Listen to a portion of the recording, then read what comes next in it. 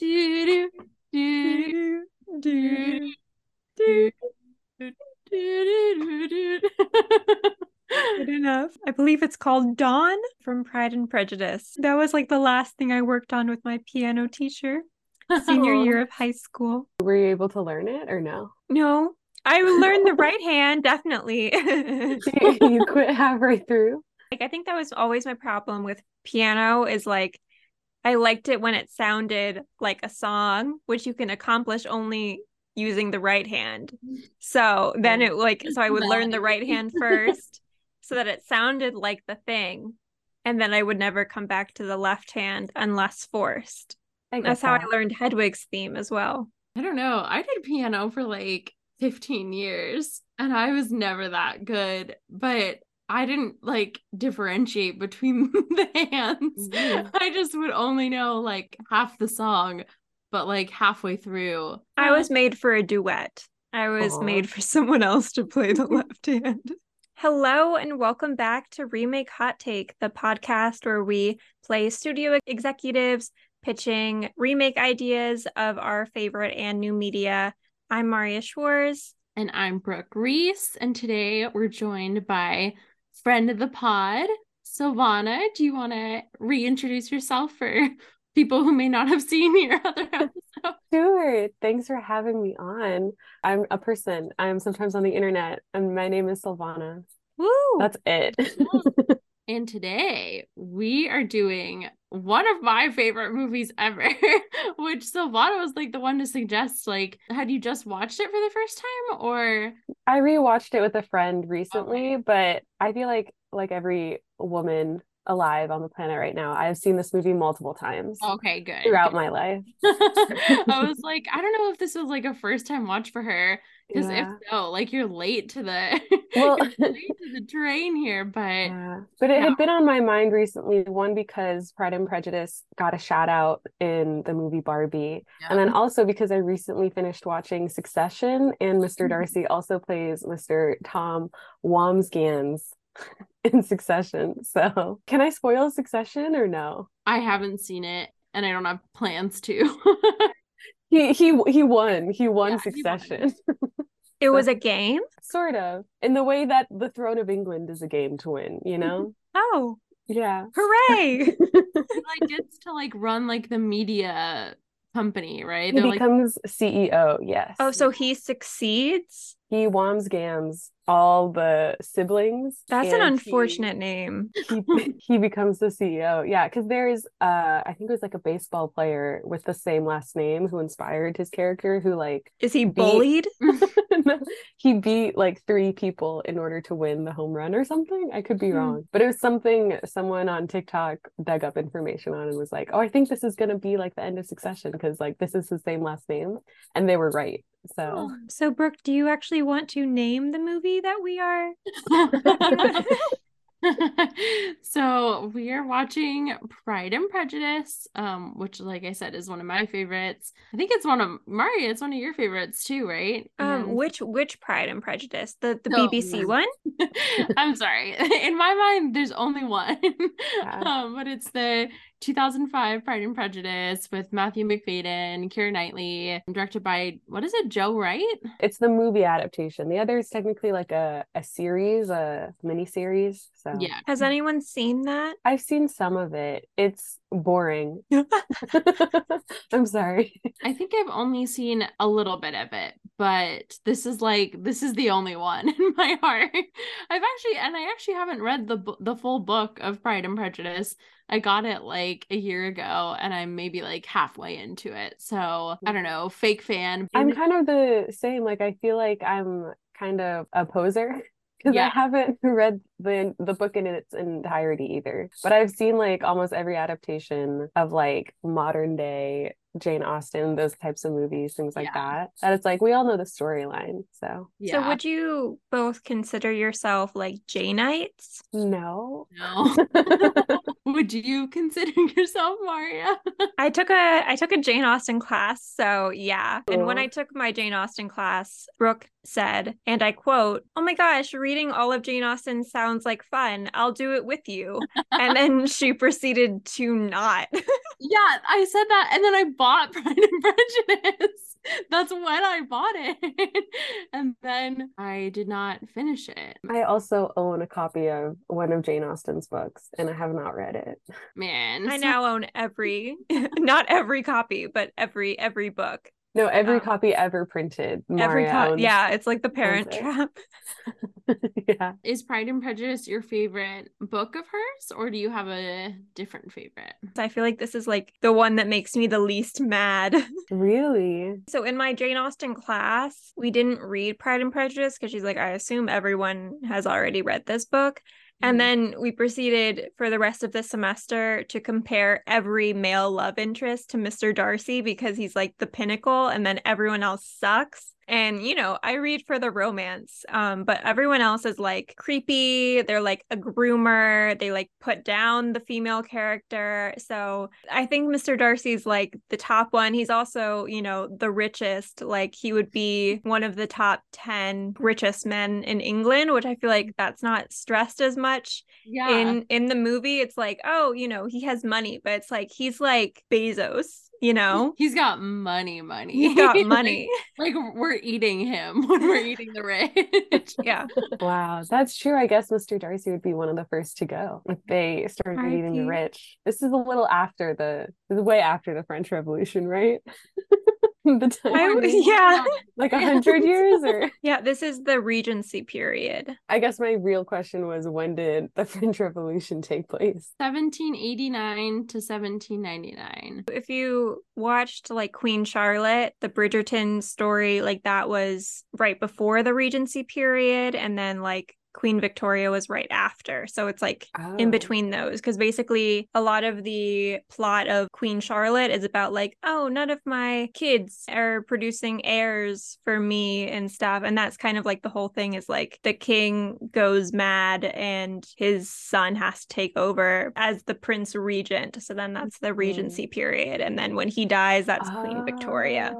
Yeah. I never knew that's where the word Regency comes from. That's like the only thing I got out of the Jane Austen class because she said that like every class. Oh, I love that. I learned something new. Oh, all right. Well, let's jump into the film. I guess we can also talk about this as like a phenomenon, right? I mean, it was mentioned in the Barbie movie, but I think they referenced the BBC. The wrong one. They do. Yeah. I also think they know that this is the version they're trying to refer to, but this is more expensive to like be able to include a clip of in the movie. Yeah, so it's cheaper to get the BBC version. That's the only reason why I think they did that. Gosh. But that's just my hypothesis. Plenty of people like Colin Firth. Me, myself, I'm just not as big of a fan of his version. And he's been Mr. Darcy twice because he was also in Bridget Jones' Diary as the like Darcy character. But I mean, maybe I'm just not as thrilled by British men in general as other people are. Colin Firth never really did it for me, or Hugh Grant. Maybe that's controversial, but they seem like fine, polite gentlemen. You're like, I would shake their hands, but I'm not going to fuck them anytime soon. I don't know. I like both of those English actors, but that's funny. Yeah, they give a little nod in the Barbie movie because I feel like it has become an overwhelming like cultural phenomenon. I don't know if it was like successful enough at the box office when it first came out for us to call it like a cult classic, but it has taken on like a new wave with young women, and I don't know what it is, but Keira Knightley is my like period piece queen. Yeah. She cannot go wrong when she's wearing a corset, or like she can do no wrong. As soon as she slips that corset on, I'm like, I believe it. Like I believe that she is in that time period and she's absolutely slaying. I love her so much. But well, it's like that kind of thing where it's like some people have the look like they've never seen an iPhone, and I feel like she has it. I think that's like a British person thing as well. Yeah. Like they're better at playing period pieces than like Americans just look more modern, I guess. I don't know if that's a real thing or not, but if I had to pinpoint it, it would probably be like the lack of veneers, because like every American actor has shaved down their real teeth and they all have the shiny veneers that all look exactly the same. And Keira Knightley is like rocking what I assume are her like natural teeth in this. She's a mouth actor. There's a lot of focus on her mouth in this movie. But yeah, I don't know when I started becoming obsessed with it. Like maybe like 10 years ago or so, I put it on for the first time. And it's so, the romance is its own thing, right? And it's one of those where it's like a romantic film, but, it's all about the tension. It's all about the will they, won't they. There's no big like on-screen like sex scene or something. It's all about like the tension and what they're giving us and not giving us on the screen. But it's a beautiful film. Like, the cinematography is gorgeous. Very bucolic. Yeah, like, oh my, yes. It is like an advertisement for moving to like rural farmland of England. I'm like, yes, I want to stroll the little like fields and I want to meet Mr. Darcy in the middle of one at like 3 a.m. But it's so beautiful. The cinematography, like the lighting in this, it seems like I'm sure it's not all natural lighting, but they use a lot of like natural lighting times at like dawn, like the sunlight, sunlight streaming in through the windows and all these beautiful like backlit shots with the sun like shining through, and you get the characters' profiles. And then the score is so beautiful too. It carries throughout the whole movie. Sometimes it's like diegetic, right? Like sometimes it's like Mary playing the piano and then like Keira Knightley and Lizzie playing the piano. I was like, because it was like everyone was playing the song and I was like, is this like the Taylor Swift of like, they're like, Dad, I have to learn Dawn. That's what everyone at the ball is gonna mock me if I play minuets in C minor. Pachelbel's canon. They're like, absolutely not. That was so last year. Dawn is so 1795. But yeah, so it's just a beautiful movie. And it's one where like it's a good background film for me. Like I can have it on in the background, and it's one where it's like I can watch it a million times and literally never get sick of it. Like I watched it, I think 3 weeks ago, and then I rewatched it again this morning for the pod. I was like, of course. And I was still just as engaged every time. I think it's one of those films where I honestly can't remember the first time I saw it. Like I don't believe I saw it in theaters or anything, but it's been like a comfort film for such a long time. And I think it's a lot of people's comfort film. I think a lot of it is like the music and the pleasant scenery and the like comforting feeling of like living on the countryside in like beautiful houses. I can definitely understand why people are calmed by it. But yeah, I also think because it came out like 10, 15, maybe 20 years ago, I think it's just like that familiarity that people gravitate towards. And yeah, Keira Knightley was definitely like an it girl of that time as well. So whenever I see her in a film, I'm like, oh yeah, the good old days of like the 2000s. I texted Marriya, she was so young in this, and this was after she had done Pirates, right? So she was in Pirates of the Caribbean as Elizabeth Swann. I think she was like 17 when she started filming. She was so young in that. And then because like I read like the Wikipedia page for like kind of behind the scenes, because I was looking at the director Joe Wright, because he did then Atonement with Keira Knightley, but then like Darkest Hour too. So he kind of he kind of has a little bit of a different tone with that. But they were talking about trying to cast for this film, and they wanted to have like Keira Knightley to also appeal to like the younger generation that was watching Pirates of the Caribbean and how much they loved that and how big of a success that was. And then Matthew Macfadyen, though he was like popular in England, he was not like internationally known at all. Oh, was he popular in England? I've only seen 2 things he's ever done with Succession and Pride and Prejudice, which might be like the biggest things he's ever done. But well, according to the Wikipedia page, he was like a well-known, like good actor. I feel like every Wikipedia page says that. They're gonna be like, he was a nobody on his Wikipedia page. It's the same way that every movie is the #1 movie in America. Off topic a little bit. Did you guys know that there's a different ending for the English, like UK original release than there is for the Really? American one? Yes. So the very last scene where she's like, "You can only call me Mrs. Darcy when you're Oh, perfectly incandescently happy." They do not have that. It cuts off when the Bennett, what's his name? Daddy Bennett. when Daddy Bennett is like, "If anyone wants to marry Kitty or Mary, just send him in. I'm quite at my leisure." And then it cuts off there. That's like the last scene yeah. that they get. That's crazy because I was watching clips on YouTube as like a refresher earlier today. One because my Netflix subscription ran out, so I don't Oh have access no. to the movie anymore. But I saw that clip and I was like, oh, I've seen the clip before, but I don't remember watching that scene as like a younger kid. Like I don't have that ingrained the same way, like the scene with like where they kiss with the sunlight and like Mhm. they like ask the dad's permission and everything like that. Like those I remember very well. But I was like, oh, that's so interesting. And I was trying to pick out like what the setting was because I think they're near water, but they're just like kneeling on this thing, and Mr. Darcy starts out standing and then he kneels as well. And it's Mhm. a very cute scene, but I think he's like not wearing shoes or socks, so his calves Mhm. are showing. So I think maybe like his calves were just like too risque, like it was too scandalous. Yeah, I remember looking at also those scenes on YouTube and a bunch of British people being like, I've Yeah. never seen this before. And I was like, you've been deprived. Yeah. The rumor that I've heard is that American like test audiences needed an They were like, it needs to be actress. sexier. Yeah, they needed like that final sexy scene. And I think it was Sexy maybe, scene. They're just talking to each other and well, they kissing. finally kiss in that scene, Yeah. but I think that what it said is that like when British test audiences saw that scene, first of all, it's like not anywhere in the original book, but then that they thought it was like a bit off character for Mr. Darcy, especially because Okay. like he has like a totally different personality now, which I can see. Well, I think it's more just like they're finally that close now that he's Yeah. allowed to like be that open. But that's so interesting. I guess, well, I think the version I would rewatch as a kid was purchased on iTunes. So we might have just like Okay. purchased the British Might have version, been I the guess. UK version. I might be wrong, but I believe the British test audience was all nuns. So just them being too close was just. The sample size is a little skewed.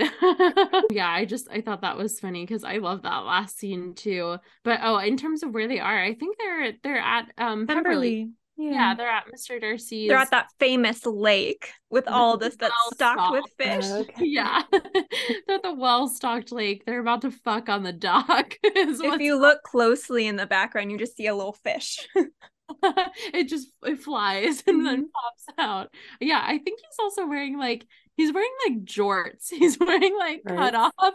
They're not jeans, but they're definitely just cut-offs. There Yeah. is like a little frayed edge to them. So I'm like, I wonder if, he was in full pants and then they were like, no, no, for this scene. And then like the costume like director like ran over with a pair of scissors and was like, this is it. Carry on. Are the same scissors that they cut Mario's bangs with today? They cut his pants. Yeah, they were like more bang, which it really is like just one big advertisement for a haircut because everyone is rocking them except for Jane. She's got just little wispies, but Lizzie is rocking like her bangs go like all the way here. Like not just like like a blunt fringe. It's like the entirety of the sideburns too. But Marriya, did you want to talk about how you came to love and adore this movie or what it means to you? I think I probably found it like on Netflix or something, and then I watched it, and my mom was like, "What are they doing to Pride and Prejudice?" But then whenever I'm watching it, she comes in and she watches it too, and then it was like taken off Netflix. So then they bought me the DVD for Christmas, Oh, which is currently in my storage locker. I'm surprised you didn't watch the movie pre-Netflix. I think the film itself predates Netflix. I mean, it's 2005. did anyone do the Netflix DVD subscription? No. Yes, my dad did. We got 28 weeks later in the mail from Netflix. And then we had to mail it back. And I think that's the only movie we ever did. That's funny that you said that like your mom was opposed to it, because my mom and I watched it for the first time. I think like maybe 2 months ago we watched it for the first time because she knew like how much I loved it and how obsessed it was. Also, for anyone that's like keeping track here, another big key component to me liking this movie is that I've mentioned time and time again is that I may have a little bit of like a colonial man fetish. And Mr. Darcy, again, it's like the white flowing shirt. Marriya, moved to the side so we can see him. That scene in particular, when he's like all buttoned Just walking. down. It's the way he walks too. Matthew McFadyen, oh, he's putting his whole like also like it's the detail of he rides everywhere. But he walks to her because she likes to walk. And he's just strutting. Like, it's so good. He's almost walking like pelvis first in a couple scenes. And I'm like, wow, this is really doing it for me. So that's another perk. But my mom was like, I have to see what this is about. And then she was like, wow, that was a beautiful movie. And I was like, yes, it was, Mom. That was pure sex that you just saw on scene. That was pure masculine energy and I was eating it up. I think like the appeal to me is that it is the romance movie for awkward introverts. Like everyone in this movie is awkward. Like I don't think there's anyone who is sure of themselves in this entire movie except maybe like Wickham, and like that's a red flag, you know? Like everyone is awkward. Yeah, Lydia is pretty like she's pretty sure of herself, but fuck Lydia, not in a good way, and everyone hates her. that goes into like the period thing of like Sense and Sensibility of like it was bad to be too sensible, which like in that period meant like sensitive, and so like she's basically like bringing scorn to her family by being like overly emotional. It's like you have to be the balance between sense and sensibility. Jane leads more to sense than sensibility, and then she's like, you're too uptight, you're aloof. I didn't know that's what like the understanding of sensibility was at the time. That makes my understanding of the film and book Sense and Sensibility way different. Right? I haven't watched the entire movie of Sense and Sensibility, but I've seen clips multiple times. Like I'll walk into someone watching it on the TV multiple times, but I'll never watch it all the way through. How often are you entering people's homes? It's just on TV often. I forget what channel. It's probably BBC America. Whenever I break into a house, they're like always watching Sense and Sensibility. But like with Alan Rickman, Emma Thompson, and Kate Winslet, like I'll see them playing that movie and like on like the E channel too, like all the time. I just won't bother to watch the entire thing. I'll just pop in and out. I think Kate Winslet ends up with Alan Rickman, and that pairing really like bummed me out. So I was like, I don't really like this See, film. that's what I'm saying is like this is Mr. Darcy is like the peak man because everyone else is like creepily old and I don't know. Yeah, because I really like Emma, and I like that storyline. I like Clueless and everything, but just like that fact that he was so much older was like, yeah, I can understand the creepiness factor. I guess that's like, yeah, that's kind of sad because Mr. Darcy turns himself around, but he starts out very bad. Like, you know, he starts out saying essentially like your whole family is trash and also you're trash, but I happen to be attracted to this trash. But even then I'm like, I don't know, he's still sexy then, but he turns himself around and he puts in the work to get in that relationship and to get back her trust. But everyone is kind of bad. Well, it reminds me of that Phoebe Bridgers song where she's just like, I hate your mom, but they're like in a relationship still. Oh. Or he just like has to learn to appreciate her family. The mother-in-law, I feel like, would be difficult. But also, like, she's not a villain necessarily in the way that some of the other mothers in Jane Austen books are, because, like, you can see that the only way that a woman can really make any income is through marriage. And so, and they're about to get all of their homes taken away and everything. But basically, like, Northanger Abbey, the guy like mocks the female love interest and he's like, you're stupid, you read books that aren't history. And then Sense and Sensibility, the guy is like already engaged, then the other guy is old. And Mansfield Park, his family like bullies her. Emma, he like grooms her from an early age. Yeah, I mean, I also do really like the cast for the most part of this movie, you know, except for like, I want to know how Jenna Malone got there. Like, how did the girl from Kentucky, like at least Donald Sutherland has like the decency to be Canadian, you know, like Donald Sutherland is Canadian? Yeah. I didn't know that. Well, they both were in the Hunger Games, right? Yep. President Snow. Yeah. I do really enjoy this cast. I think everybody does a good job. And it's nice to see that everybody also like went on to do like other things and they're like still famous and stuff. Justice for Mary. True.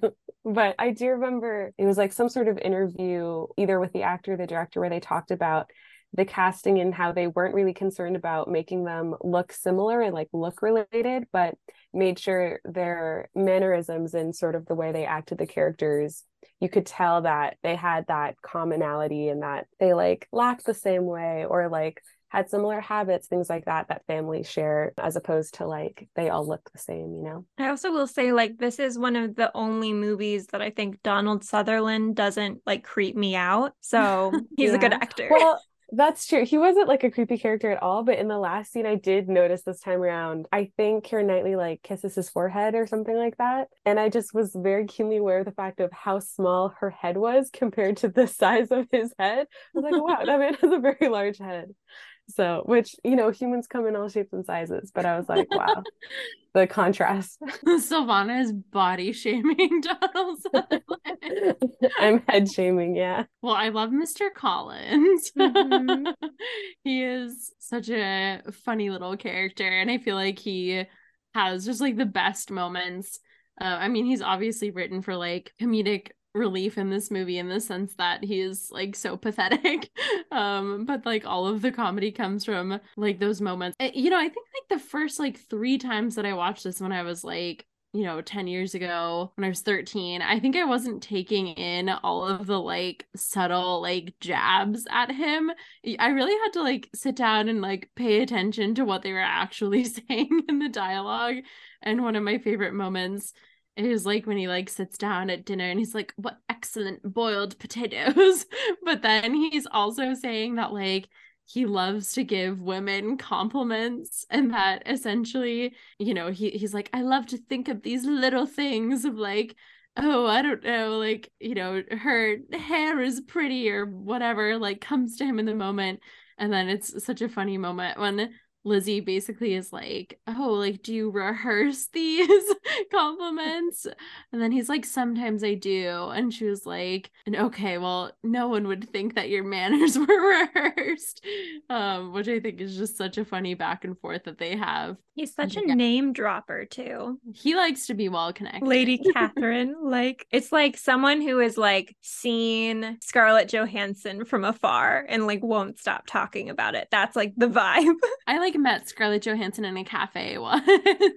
How common was marrying cousins? Or like does cousin well, it is England, you know? Yeah, it's a different vibe over there. Limited gene pool. It's an island. You can only meet so many people on the island. Like, I don't know why, but in my mind, I thought that was reserved for like the Mr. Darcy caliber, like the rich people. Well, yeah, the like keeping the money in the family kind of thing. I can understand, but and that's why Mr. Collins wanted to marry from his own family that he was gonna inherit. Yeah. Well, they also did that in Gilmore Girls, just to give some context to like the money type thing.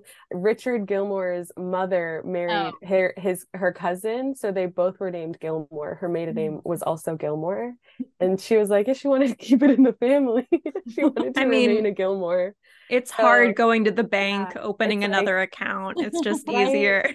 Yeah, even as recent as that, you know, people do it sometimes, I guess. I mean, it's not recommended. Not recommended. Jeez, it's a miracle people were walking out of there without tails and stuff. People have been born with tails before. It's, you know. Now who's body shaming? Listen, all tales are beautiful.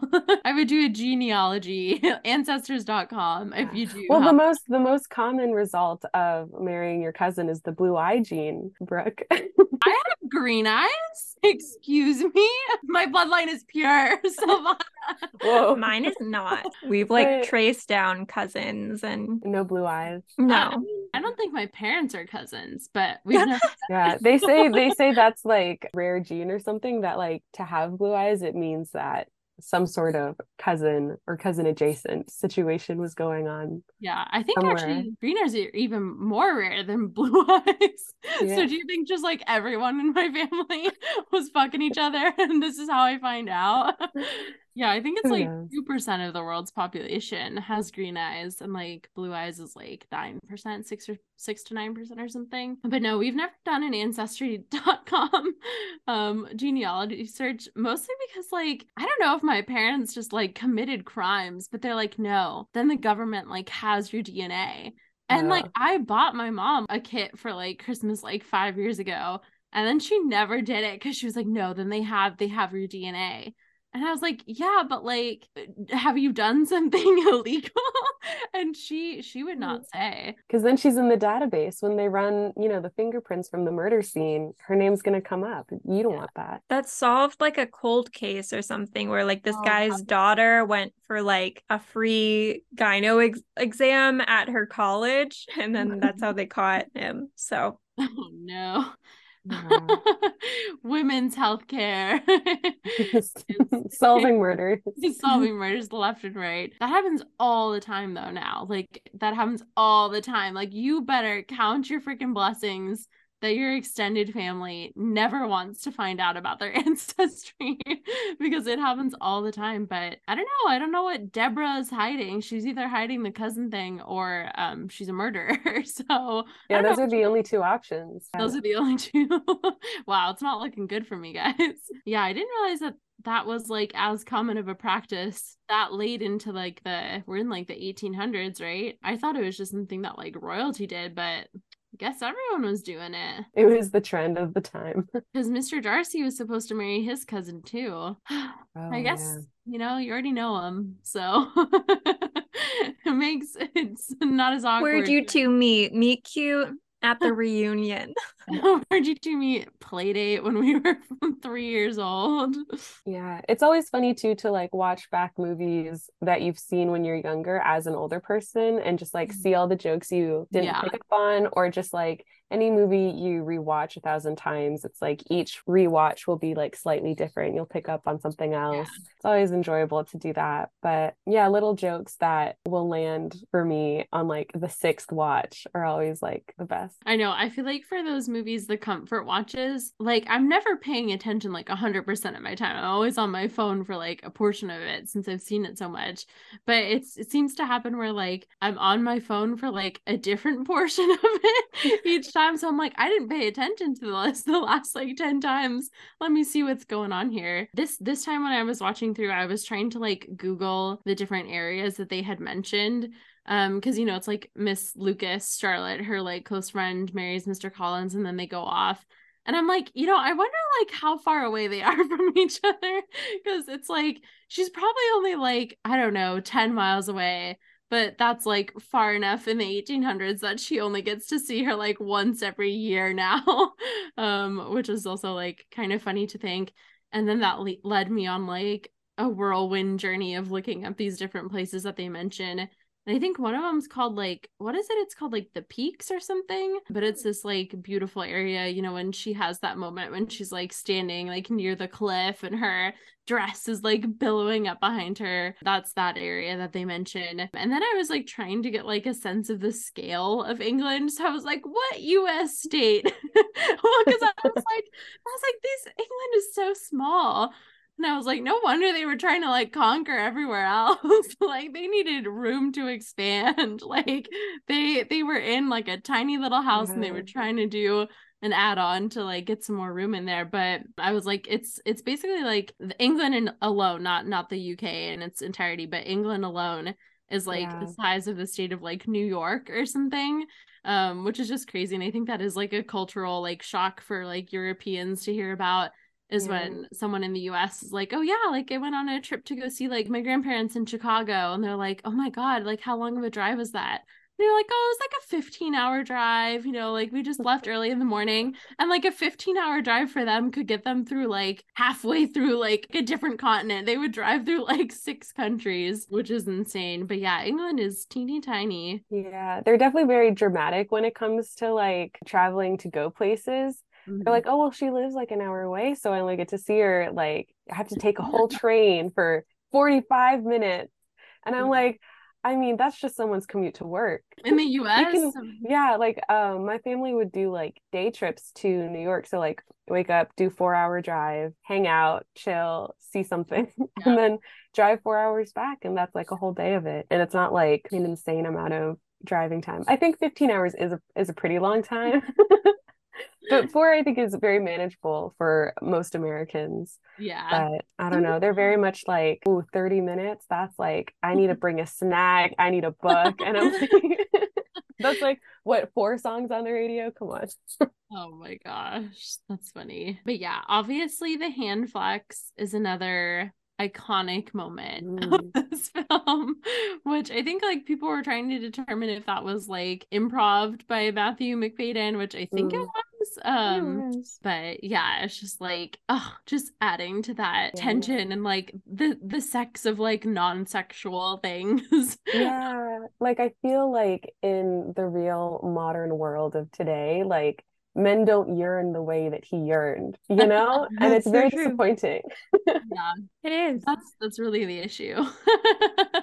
Men don't yearn like they used to. It's all like just texting you up, and like Darcy like, would never. It's like, do they even like women all that much? Like, it doesn't seem like they're all that interested. No. Mr. Darcy, he liked women. He appreciated women. Despite their background and their family. Despite all his hesitation. I guess I also don't understand like the ins and outs of the politics of an unmarried woman running off with a man. I understand that how that would ruin her, but I guess I was never enlightened to how that would ruin her entire family. And so like I guess just like one of the daughters being a slut, they were like, you can't marry any of those other whores. Is that how that works? Is it just like they think that like all of them are it reflects bad? on your breeding. Yeah, you're just associated with that forever. Can you imagine how pissed you would be if like your shitty little sister That's why they're so pissed. And then like literally, which I think is like true for all children of emotionally immature parents, when she's like, Mom, we were just like so mad at her, like, don't you remember that happened? And she's like the only one that's living with the burden. The mom is like, I'm so happy that she's my daughter and that she's married, because it's such a relief in the end, but they all went through the trauma. Yeah. I was paying attention more to the scene where Mr. Bennet and Lizzie are talking about Lydia going off to Brighton with the Forsters or something, Colonel Forster. And I was that was like one of the scenes that I was paying attention more this time, since I was on my phone the last time that I watched it. And like Lizzie knows, she says that like Lydia's going to get in trouble. Like she freaking calls it from the start. And Mr. Bennet, he's so done with Lydia's shit. He's literally like, well, she's never going to give us a day of peace if like we tell her that she can go and then we tell her that she can't. And then he's also like very harsh, but like kind of true. He's like, Lydia needs to recognize her own insignificance in this world. And I was like, oh shit, I guess like we all do kind of have those moments when we leave home for the first time and go out to venture elsewhere. But I don't think she did learn her own insignificance, because Mr. Wickham just got into her pants real quick. I worry about her in the marriage. Like you see that part where she's like waving and then he like pulls her down. I don't know. I just feel like he is abusive. I don't know. Did anyone else get those vibes? Oh, for sure. That's what Lizzie says. She says like, you know, the Mrs. Bennet is like crying because her daughter is leaving her. She's just like an emotional wreck. She would have so benefited from like an SSRI. Like she really had some like high highs and low lows, but she's so like overjoyed that now one of her daughters is married off, which it is stressful for her to have like, how many are there? 5 of them? 5 daughters? That's true. But then she like starts sobbing because Lydia is now leaving her and she's sad to see one of her children go off. But yeah, that's what Lizzie says, you know, and that's why she treats also Mr. Wickham so poorly. I think Lizzie kind of couldn't really give a shit about her reputation and if she ever did marry a man. But I think she also is very much worried for Lydia. And even though they don't have like the best relationship amongst the siblings, I think she knows that Mr. Wickham is bad news and that she's not going to have a happy marriage with him. I mean, and truthfully, like Lydia sucks. She's like a little twerp, but she was like 15, right? Or like maybe that's just his type because he prayed after Georgiana at that same age. Yeah. After the other 15-year-old. So he's like the Leonardo DiCaprio of the military. He has a certain age set and he cannot go above that. She's a victim in that scenario too, even though her personality is pretty grating. The idea of a spinster is also talked about in this film. And as women of a certain age, would you consider us spinsters, or would you use a different terminology? I think there's a list somewhere of like all the different words they use for unmarried women above a certain age. I've seen that. They get like pretty funny. they get like weird and people are like, I'm a bird watcher, like whatever. Because I think at this age, I think we've all aged out of spinsterhood. Like we're too old. I think we're even worse. But personally, I'm not going to worry about it until I'm 30. And then I want kids so bad. If I'm 35 and I'm still unwed, I'm popping one out myself. I'm going to the sperm bank and I'm going to see what they have on file. I think I might get nervous if I end up at 27, no money, no prospects, a burden to my family, and I'm frightened. That might be when I start feeling it. I think that's a classic age. I mean, Marriya, do you have just like that checklist hanging over your head? Money, prospects, not burden. One of the weird things I noticed this time is like the weird almost like subplot they had with Mary. Like they didn't really like go into depth, but like she's the only one who stands when Mr. Collins comes into the room. She's the only one who doesn't laugh at him. So I'm like, is there like a weird subplot going on where it's like she should marry Mr. Collins? Because like we should suggest that. I have noticed that before. I was hoping that wasn't the case because it's icky still. Yeah. I thought it was maybe just like she seems to be the one that's like forgotten the most and like picked on, and they don't let her play the piano, and her like Mr. Bennet at the one ball scene, which also one of my favorite like singular scenes in this movie, or like one of my favorite singular shots, is when Darcy and Lizzie are dancing at Bingley's ball, and then like all of the other people in the background fade away and then it's just them. And it's just like the score, and it's so like beautiful. Dances are so complex. Like that's why we have like the cha-cha slide now. Like I need to be told what to do. Like how am I like I would be elbowed in the face so many times. No, I always love the dance scenes in these types of films. And it's also, to me, the only thing reminiscent of that in the modern world is like a middle school dance, where it's like boys and girls are forced to attend and like hang out together at like a school function. Because I mean, modern day parties for like adults, there's no, you know, code of conduct, pre-rehearsed steps and dances and stuff like that.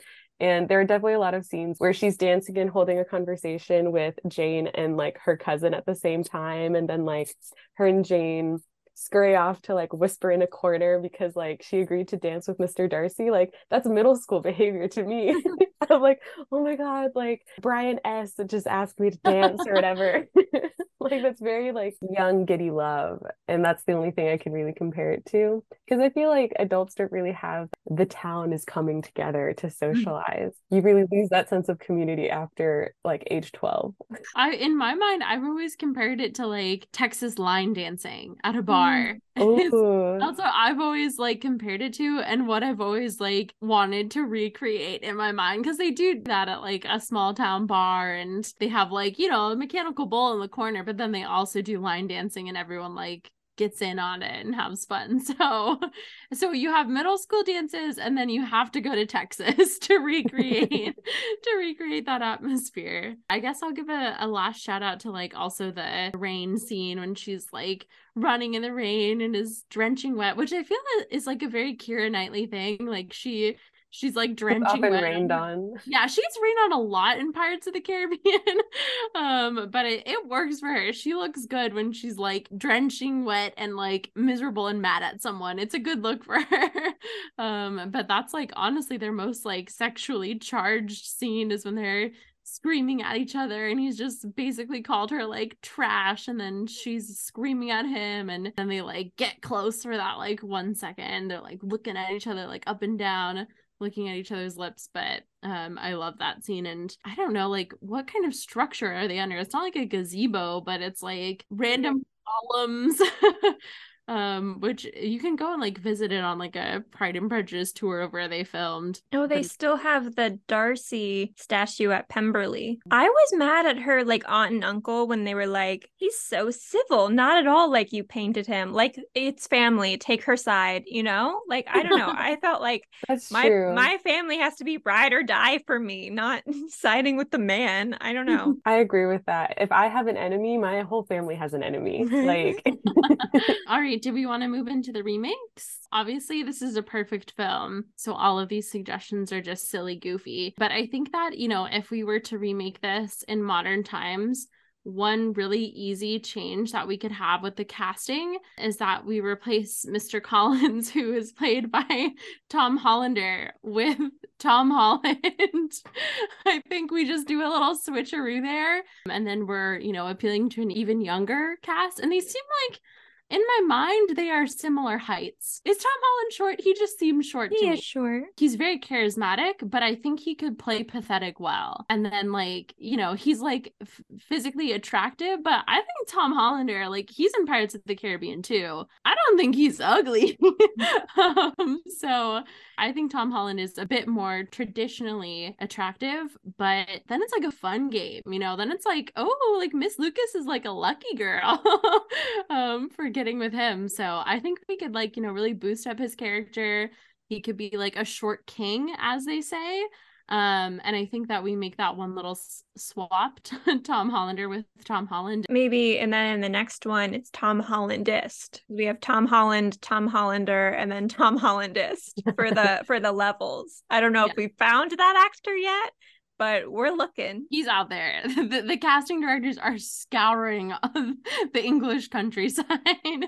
Another one is, I think that Darcy's shirt in the last scene, or second to last scene, should be unbuttoned even a little more. I want to see like belly button.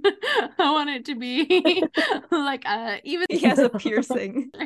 Yeah, I want to see his belly button ring. I want to see a little like hair. Like, I think it needs to go a couple more buttons down. That's really just like a selfish remake. That one's just for me.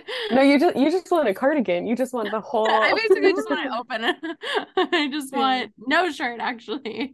But only for the American audience. I don't know if the British audience could take it. Just CGI a shirt on for the UK audience. Yeah, green screen the shirt on for the rest of them. Another moment that we could remake is that, like, Lizzie is talking with Catherine de Bourgh when she went over to visit Charlotte and Mr. Collins, and she is like very unashamed to say that she's not good at the piano, and she's like not very musical. She doesn't have all these talents. And I think that instead of making her play the piano, they make her play like a recorder, like we all had to do in 4th grade. And then we just get to hear the dulcet tones of a badly played recorder. And I think that also just hits that nostalgia, at least for the American audience. I don't know what they're doing over there in the UK, but I think that's just another way to like pull at our nostalgic heartstrings.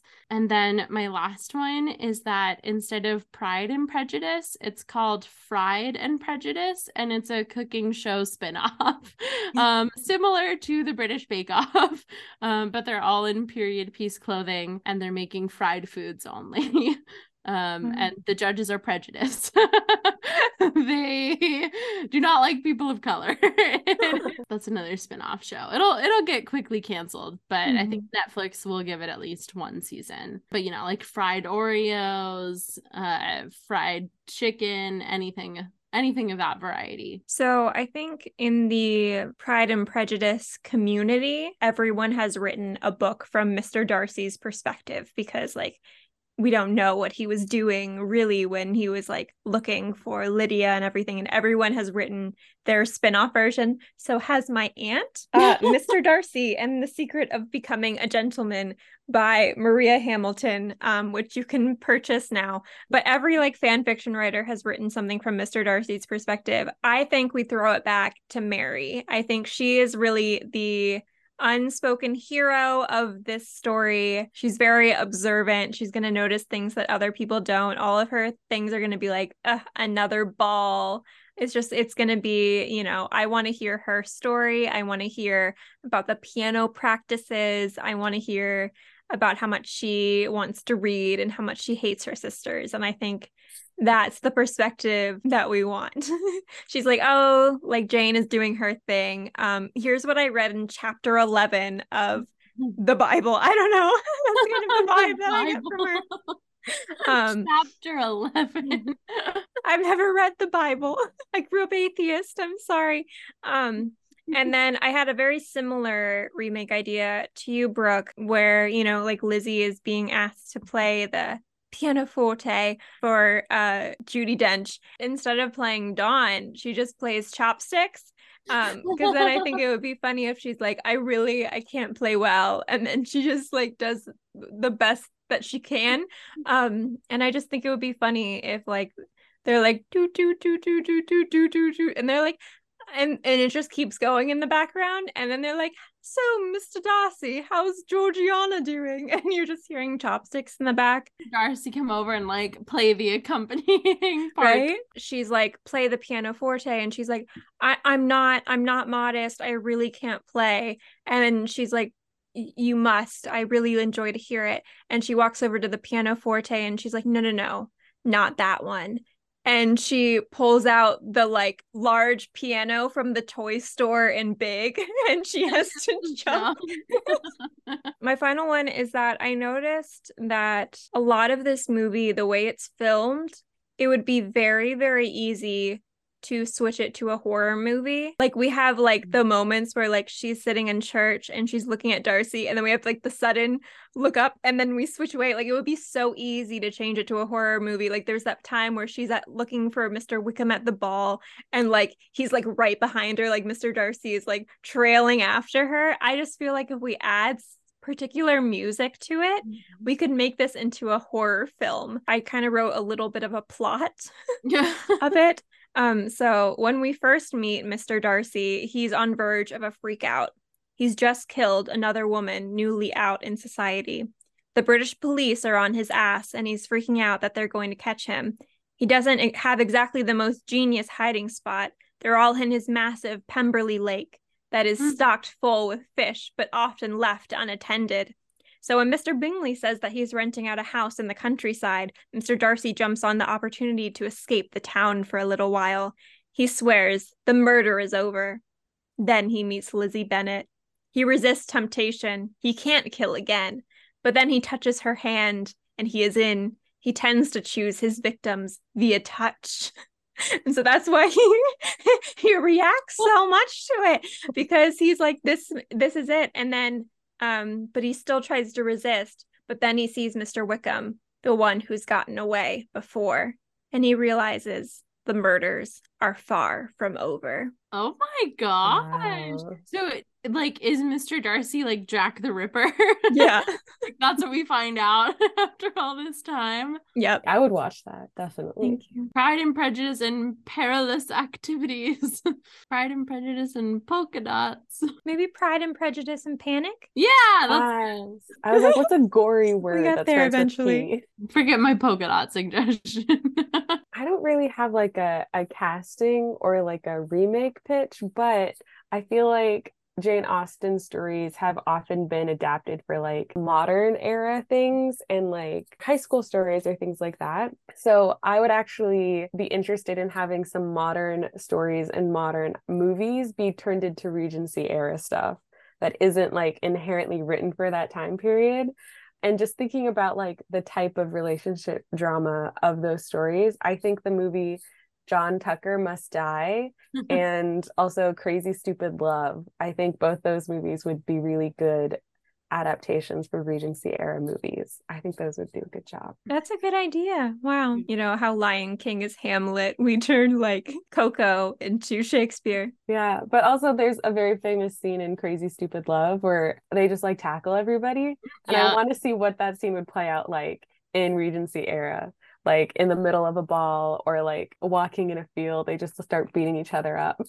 Yeah. And then the pianoforte in the background. So who's your daddy stats? First off, Rosamund Pike's parents were both opera singers. Let's just get her out of the way before we get into like the interesting stuff. Keira Knightley's family. So she's the youngest. And when her older brother was born and she was not alive, her parents are both theater actors and her mom's a playwright. Her dad, who wasn't her dad, I don't know how to explain, her soon-to-be dad told her soon-to-be mom, we can have a second kid as long as you sell another play.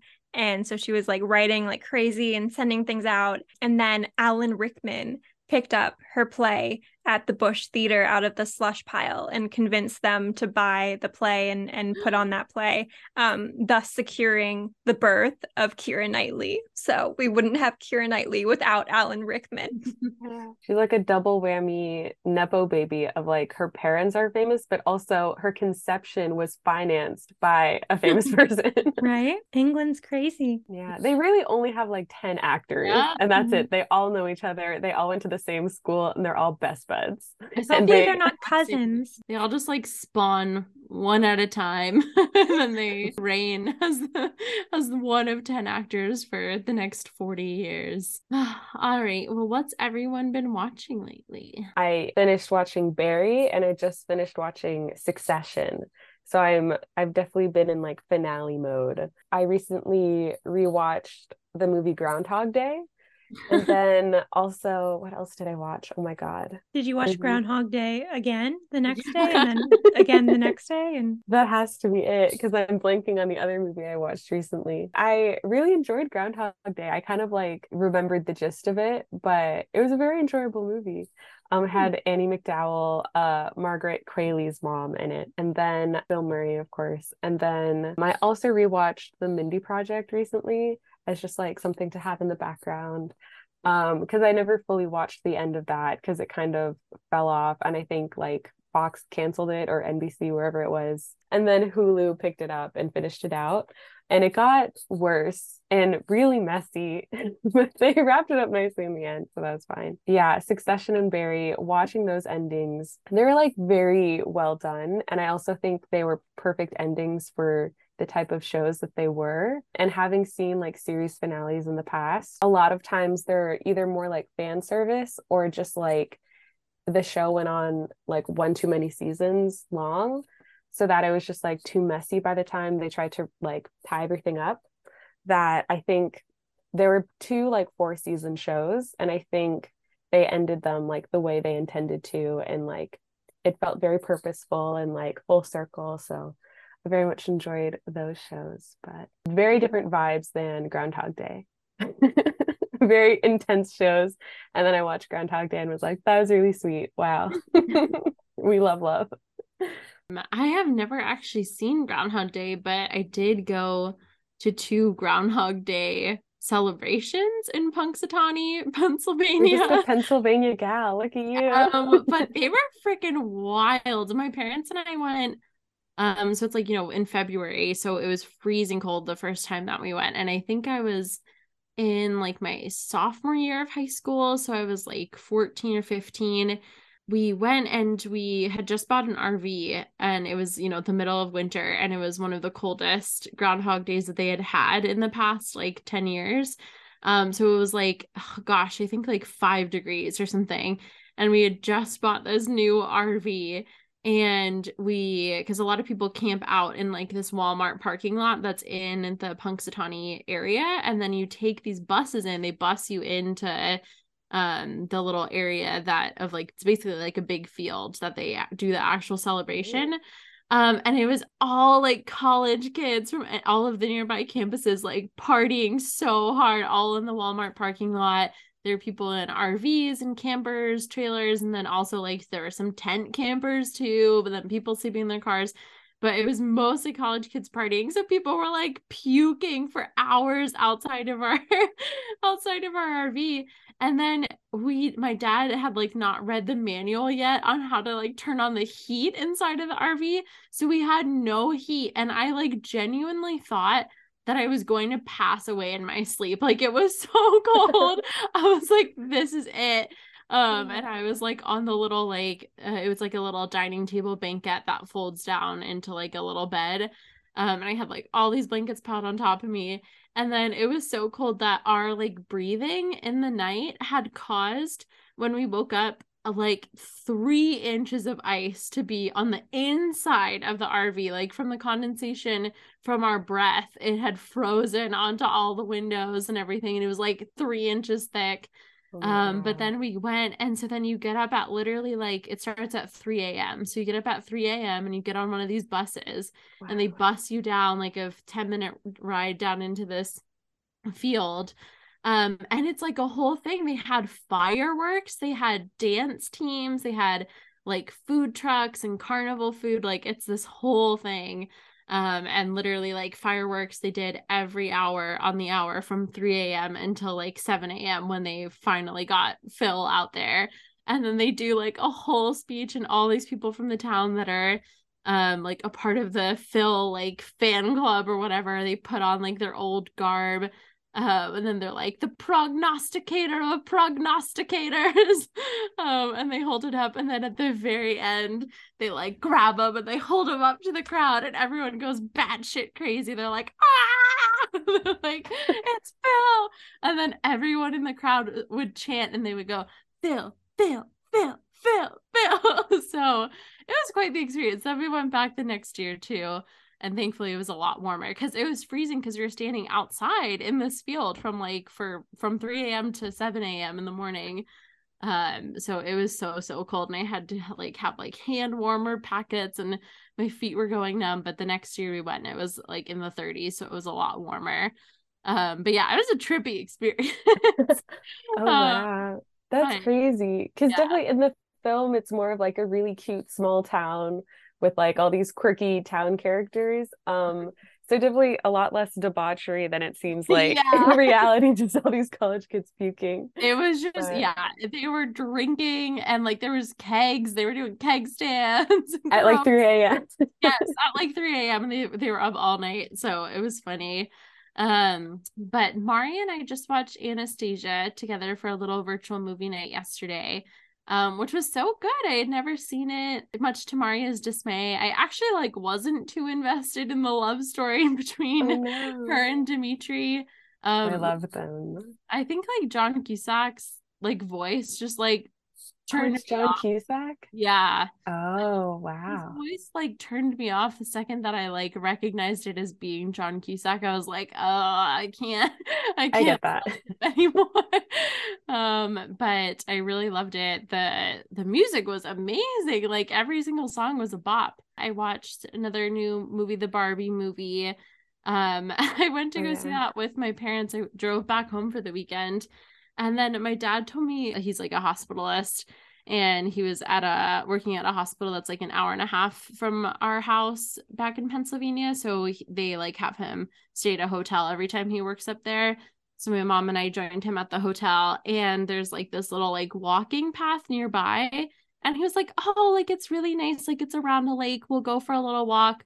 And then the first showing of the Barbie movie at this like tiny town theater at this small town in rural Pennsylvania was showing at like 12:30, and it was like 11 a.m. and we were like, okay. And so we go on this walk. It was an hour and a half walk, and we started at 11 a.m. and it was not around a lake. It was through the woods. I was being eaten alive by bugs. And I like told my dad, I was like, I want to look cute for the Barbie movie. I brought a pink dress with me. So I was sweating, and I was like, we were spraying like bug spray like crazy. And then we had the RV there with us too. And so then we were rushing to get back. And this is like, my dad does this all the time. This is not the first time he said we were going on a walk, and it was literally like an hour and a half hike. So then we were like running because it was getting closer and closer to 12:30. So then I changed in the RV while he was driving it to the movie theater so that I could put on my little Barbie dress and put on my makeup to go and see it. But I loved it. I missed the Barbie pod because unfortunately my roommate was in the hospital. But I really wanted to join because I love Barbie movies so much. The first Barbie movie was Barbie Nutcracker, and it was released on October 2nd, which is my birthday, 2001. Aww. And all of the Barbie movies were always released around my birthday. So either like on my birthday or the week before or after. So my mom would always buy them for me. But I just thought it was like masterful, the Barbie movie. Like I loved it so much. I gave it like 5 stars. So really loved that. I watched Monsters Inc., which was good. And I went through like another bout of rewatching like childhood movies on Disney Plus. I saw the Beanie Bubble on Apple TV, which is about like the beanie craze of the 90s. And like it's about how awful of a person Ty was. It was like the CEO, and how all of his success is about like the 3 women who, like one woman who like designed the website and he never really like paid her very much, and then all of the kids who gave him ideas, and like they were originally on the tags and it was like designed by Ava or whatever. In the movie they changed the names, and then he changed it to be his name and stuff because he like couldn't like compare with the child, and then like the his business partner that he like cut out. So I really like that. People are like, it's a good story, but there's no like cinema to it. And I feel like, I don't know, I don't really care. Like, it's just like, it was kind of interesting. It was directed by Al Gore's daughter, which, so she has a career, which is good for her. And then to kind of keep that like toy game vibe going, because I had also seen Barbie, and I watched Tetris also on Apple TV, which was kind of boring. Not my favorite thing. I didn't realize that the Tetris was created in the Soviet Union, and then like it created a bunch of problems where they're like, we don't sell things from the Soviet Union, and so then it was like an illegal thing in the US. I don't know. So it was like the Wikipedia page about Tetris is more interesting than the movie, because everyone, it was just like bad acting. Everyone was just screaming, and like people can talk normally. Like that's a thing. I don't know. It felt like a stage play. I don't know. And then I saw Guardians of the Galaxy Volume 3, which just came out on Disney Plus, which I loved. The soundtrack is great. There's a rocket origin story, and I own a rocket stuffed animal. So like legally, even though it was gifted to me for Secret Santa, but like legally, because I own him, he has to be my favorite guardian in Guardians of the Galaxy. So I was excited to see more Rocket Raccoon content. Wait, so do you think I can watch it without having seen the like million Marvel shows or movies that have come out in between? Yeah. I mean, they kind of fill in like a little bit. They're like, so like Gamora is dead. And so basically like she's replaced with like her past version. But they kind of like remind us of that a lot. There was the whole thing of like Thor joining the Guardians, but that's not in this movie. I would say that you're fine. But did you know that Chris Pratt was discovered as he waited tables at the Bubba Gump Shrimp Co. Nepo-wise, Linda Cardellini. She also has another role here. She's like has like at least 2 roles in the MCU, so Queen. But she was a contestant in a 1994 episode of The Price is Right, winning a fireplace. So yeah, I think that helped her. I love Linda Cardellini. Oh my God. Me too. Yeah, I also, it wasn't until Brooke mentioned Barbie that I forgot all the theatrical releases that I've seen, because I did see Barbie and Oppenheimer. And then last night I also saw Theater Camp was the movie I forgot. Good. The new movie, I think it just came out, but it was with Ben Platt, Molly Gordon, who I love, Ayo Adibri. I think that's how you say her last name. I could be wrong. I could be very wrong. But and she's in like a ton of movies coming out. But that movie was very, very good, very, very funny. Apparently Molly Gordon and Ben Platt went to theater camp together as kids too. So they have all this archival footage of like them actually as kids performing plays together. It's very cute. They're both Nepo babies. Yeah. They're both very Nepo babies. And I think they directed the movie as well, but super funny, super hilarious. I've been seeing a lot of ads for the movie on TikTok as well. They also had like a lot of really funny bits of like clips on TikTok that weren't included in the movie. And I was like, they were so funny. Like there needs to be, it's like the first movie in a long time that I watched. And I was like, I wish it was longer. Like I wish they just like kept in all the jokes. Definitely recommend it if you guys are looking to see another movie in theaters. Also, like Barbie was great. Yeah, I loved it.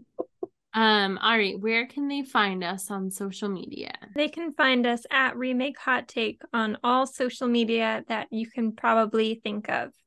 And you can find me at Marriya Schwarz on probably all social media that you can think of. Silvana, do you want to be found? I don't want to be found, but I've been on other episodes if they want to watch them. Yeah. So check out our other episodes of Silvana. And then they can find me at B_ReeseCup on Instagram. And my Twitter is still private, so you can't find me on there. I'm interviewing for jobs. Well, thanks so much for watching, everybody. Yay. Bye. Yeah. Bye.